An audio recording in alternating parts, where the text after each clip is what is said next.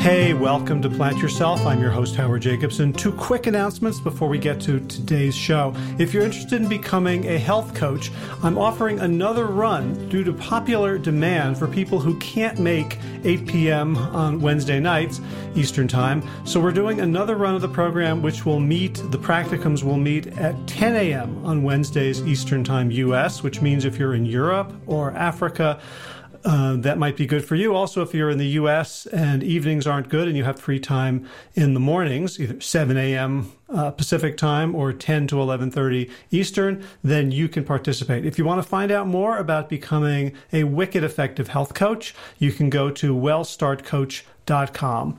Second thing is, if you're not aware of it, Josh LaJaunie and I have a book that is free on Amazon Kindle. It's called Sick to Fit. And if you just go to Amazon and search for Sick to Fit, you'll be able to download it for free and read it on any Kindle-enabled device, even a phone, smartphone, tablet, computer, whatever. All right, let's get to today's episode. Here's your Friday fertilizer. I'm Howard Jacobson of PlantYourself.com, WellStart Health, and Sick to Fit. I'll never forget my daughter's first birthday party. On a chilly February afternoon in the late 90s, a bunch of friends and relatives gathered at our house to share the joy of the event. We had decorations, presents, singing, and of course, birthday cake. Everything went well until the cake. Being good hippie-ish parents, my wife and I had decided that we were going to raise our kids on healthy food only. We made our own organic baby food. It was pretty damn good, actually. No fast food, no refined sugar. And then our daughter took that first bite of chocolate birthday cake, the one from New Recipes from Moosewood Restaurant, the one with the raspberry jam between each of the 3 layers of cake, the one with the rich chocolate icing.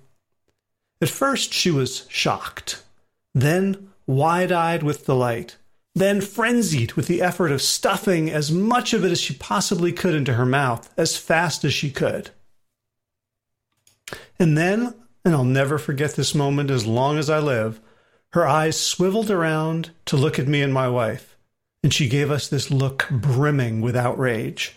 It said, "You've kept this from me for an entire year? How dare you?" Love at first sight. For my daughter, chocolate cake was love at first sight, or should I say love at first bite. And to this day, she still enjoys a good slice of cake from time to time.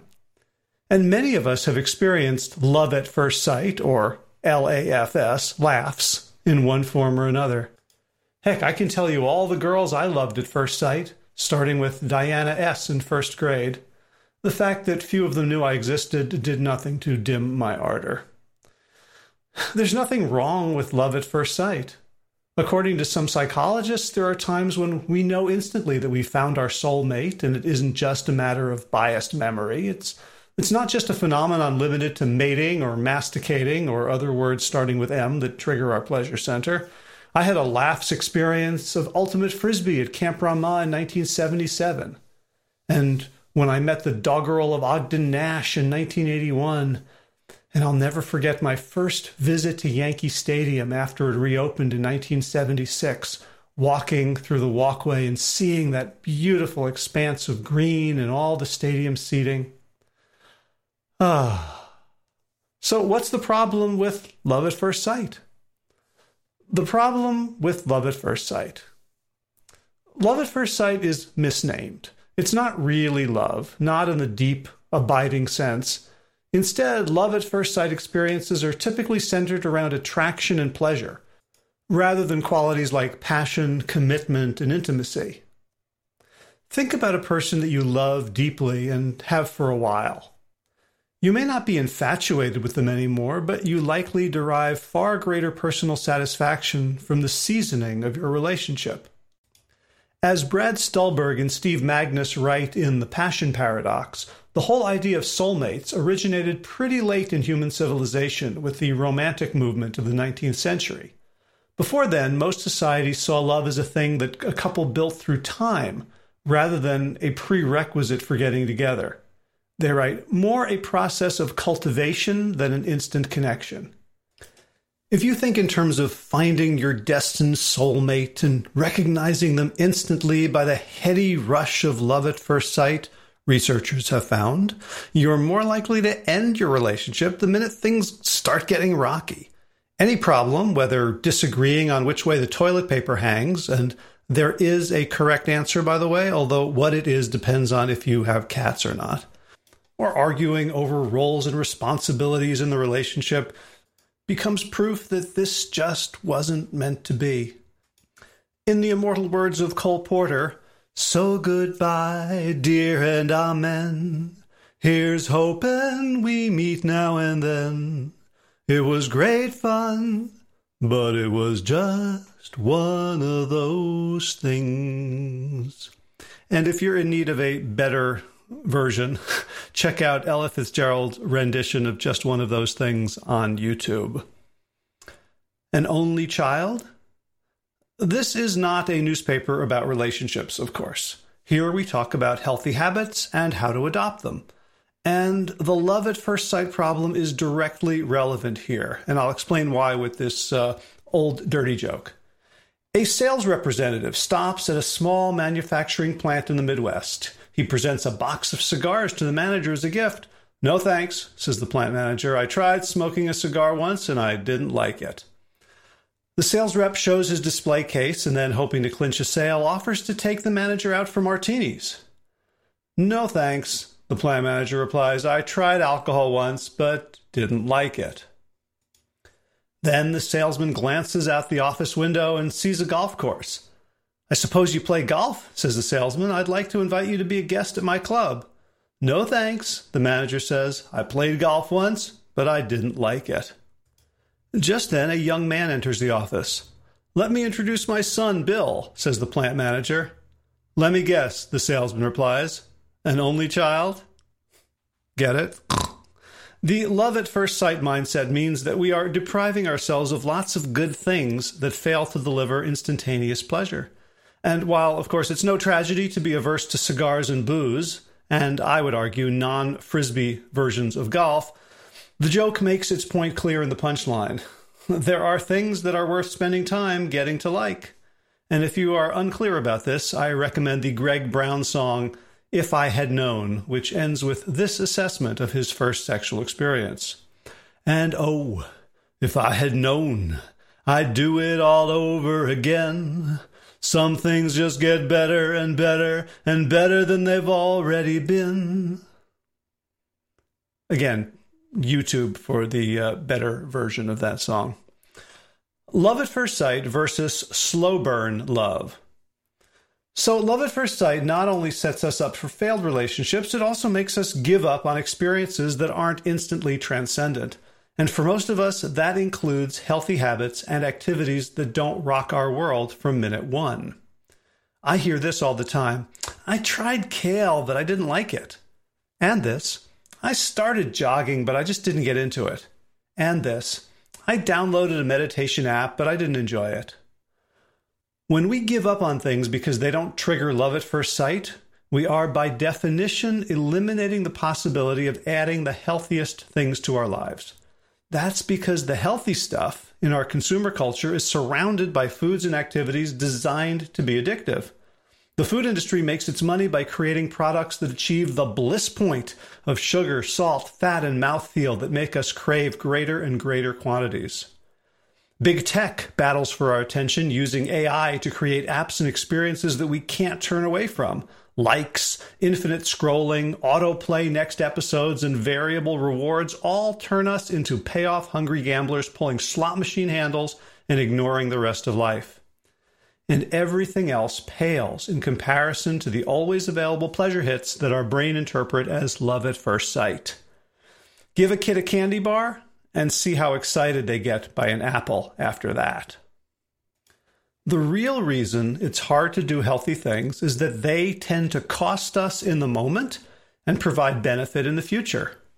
Working out, hard and unpleasant now, feel and look and perform better later. Choosing a salad and baked potato over a cheeseburger and fries, unsatisfying now, much more satisfying later. We like what we know. And here's the thing about our preferences. We like what we're familiar with. Study after study has shown that we like flavors that we've eaten a lot in the past. We like people that we hang out with a lot. We like words that we're familiar with. The more we see a face, the more attractive we rate it. We value imaginary stocks higher if their imaginary ticker symbol looks like a real word we've seen before. Which means when we try something new, a vegetable, a sport, a meditation practice, we probably won't love it at first sight. But we can learn to love it if we persevere. In fact, we love things more when we have to grow to love them. When we struggle at first, but stay with it. That's when we move past love at first sight into passion, commitment, and intimacy. Lots of people tell me that they're not a runner because they don't enjoy running right now. Sure, it's fine for me because I love running, but they haven't found their exercise thing yet. I hated running when I started. In fact, most of the runners I know hated it at first. We grew to love it because it's an intrinsically good for us activity, and with time we made the connection. Now I get a dopamine rush as I lace my sneakers in anticipation of how good I'll feel when I'm on the move. Lots of people tell me that they hate vegetables. Lucky for me that I'm a kale and Brussels sprouts fan, but that's just not their fate. Again, these are acquired tastes, and you acquire them via a two-pronged strategy. One, stop eating the hyperpalatable crap so your taste buds can adapt back down to normal, and two, keep eating foods you don't like until you like them. The secret of slow burn love. The behavioral science phenomenon known as present bias or future discounting says that we care much more about what's happening right now than what will or may happen in the future, which is why it's so hard to do things that don't feel great now in pursuit of future benefits. Luckily, there's a secret. We can fall in love with hard right now. We can experience a dopamine rush from the self-esteem we feel when we step up. We can luxuriate in the pride we experience as we take on a difficult challenge for the sake of better. It's simply a matter of choosing that perspective. I was talking with Josh LaJaunie this morning about how much his abs are hurting after a really tough core workout. He was saying how much he loves the feeling of this pain and how useful it is as he goes about his day. He said, "I think about grabbing a Cliff Bar, but then I feel the ache and remember who I am and what I care about. So I grab a bottle of water and wait to eat until my next real meal." Sore abs don't feel great until they do. They mean pain and limited mobility until they mean you're the sort of person who does hard things in pursuit of better. They suck until they represent your best self. And at that point, the hard things stop being so hard. You start enjoying kale and running and meditating. And so you get to look for the next hard, to chase the next better. Hero practice. So the next time you think about something that you should do but don't like doing, or something that you should add to your diet even though you're not a fan, take a higher perspective. Focus less on the future benefit and more on the person you get to be right now in order to manifest that future benefit. Not the person you have to be, or the person you should be, or the person you need to be, but the person you get to be, the person you want to be. Pretty much every Hollywood movie has this moment where the hero gets tested. Actually, two moments. Because the first time, the hero fails the test because they lack some important quality. Courage, often, or maturity, or skill, or drive, or knowledge. And the purpose of the plot from that point on is to put them in situations where they are forced to develop the quality they're lacking. And the climax occurs when the hero is tested a second time for much greater stakes, and this time emerges victorious. You are the hero of your life. And every moment can be that second test, whether it's just one bite of kale or 3 minutes of walking. What's important isn't the magnitude, but the direction and intention. The habit can grow with time. The resolve exists in perfection in this moment. Which relationship would you rather be in at the end of the day? Carly Rae Jepsen, "Hey, I just met you and this is crazy, but here's my number, so call me maybe." Or Neil Young, Because I'm still in love with you. I want to see you dance again. Because I'm still in love with you. On this harvest moon. Be well, my friends. So if you appreciate the Plant Yourself podcast and would like to help support the mission of the show, there's a few easy ways to do it. One is to just go to wherever you get your podcasts and leave a review. Let other people know about it. Give us some stars. Give us some love. And that really helps us be found by more people. Something else, of course, you can do is let someone know about this podcast. Someone who you think would benefit. Send them maybe a couple of episodes that you think would pique their interest, or just ask them to subscribe in general. And third, you can join arms and become a patron, a financial supporter of this show. You may have noticed that there's no advertising in the show, and it's free for everyone, and it's supported, paid for by those who can afford it. So if you would like to make a one-time contribution or an ongoing monthly pledge, you can do so at plantyourself.com/gift. All right, time for thanks. Thanks to Will Ridenauer for allowing me to use his beautiful song, Sabali Dawn, the Dance of Peace. You can find more of Will's music at his website, willridenauer.com. And of course, thanks to all of you Plant Yourself podcast patrons. Kim Harrison, Lynn McClellan, Anthony Disson, Brittany Porter, Dominic Maurer, Barbara Whitney, Tammy Black, Amy Good, Amanda Hatherley, Mary Jean Wheeler, Ellen Kennelly, Melissa Cobb, Rachel Behrens, Christine Nielsen, Tina Scharf, Tina Ahern, Jen Filikanovsky, David Vizek, The Mysterious, Michelle X, Elspeth Feldman, Leah Stoller, Alan Christensen, Colleen Peck, Michelle Andrews, Zosina, Sarah Durkis, Rhymes with Circus, Kelly Cameron, Wayne Pedersen, Janet Selby, Kara Adams, Tom Franzek, Jeanette Benham, Gil Assert, David Donahue, Blair Cyber, Torona Vizo, Gio and Carol Argentati, Jody Friesner, with Ann Funderburg, Misha Rosen, Michael Warbeck, the equally mysterious Tracy Z, Aviva Lael, Alicia Lemus, Rebecca Hughes, Val Linneman, Rhymes with Cinnamon, Nick Harperson, Martha Bergner, Susan Ahmad, Molly Levine, the inscrutable Harry R., Susan Laverty, the Pandivigan, Craig Kovic, Adam Scharf, Karen Burry, Heather Morgan, Kelly Machia, Deanne Norton, Bonnie Lynch, Plant Happy Oregon, Sabina Kurtzels, Nigel Davies, Marion Blum, Teresa Copel, Julian Watkins, Breed O'Connell, Shannon Hirschman, Linda Ayat, Holm Hedegaard, Isa Tuzawa, Connie Hainline, Aaron Greer, Alicia Davis, Heather O'Connor, Carolyn Jensen, Sherry Orlikowski of Plant Powered for Health, Karen Smith, Scott Marani, Karen and Joe Crabtree, Tanya Lewis, Kirby Burton, Teresa Carell, Kevin McCauley, Elizabeth Rothschild, Ann Jesse, Cheryl Dwyer, Jenny Hazelton, Valerie Peltier, Peter W. Evans, Colleen Harrison, Justine Divitt, Joshua Summermeyer, Dennis Berg, Darmy Kelly, Laurie Fanny, Linnea Lundquist, Valerie Hummel, Emily Iaconelli, Levy Wallach, Rosamund McAtee, Dan McCorney, Stephen Leland,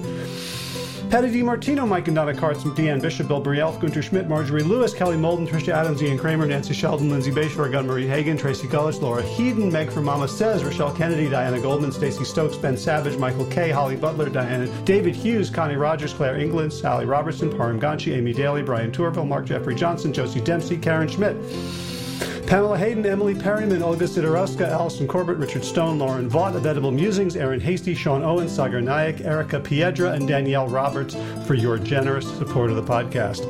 That's it for today. As always, be well, my friends.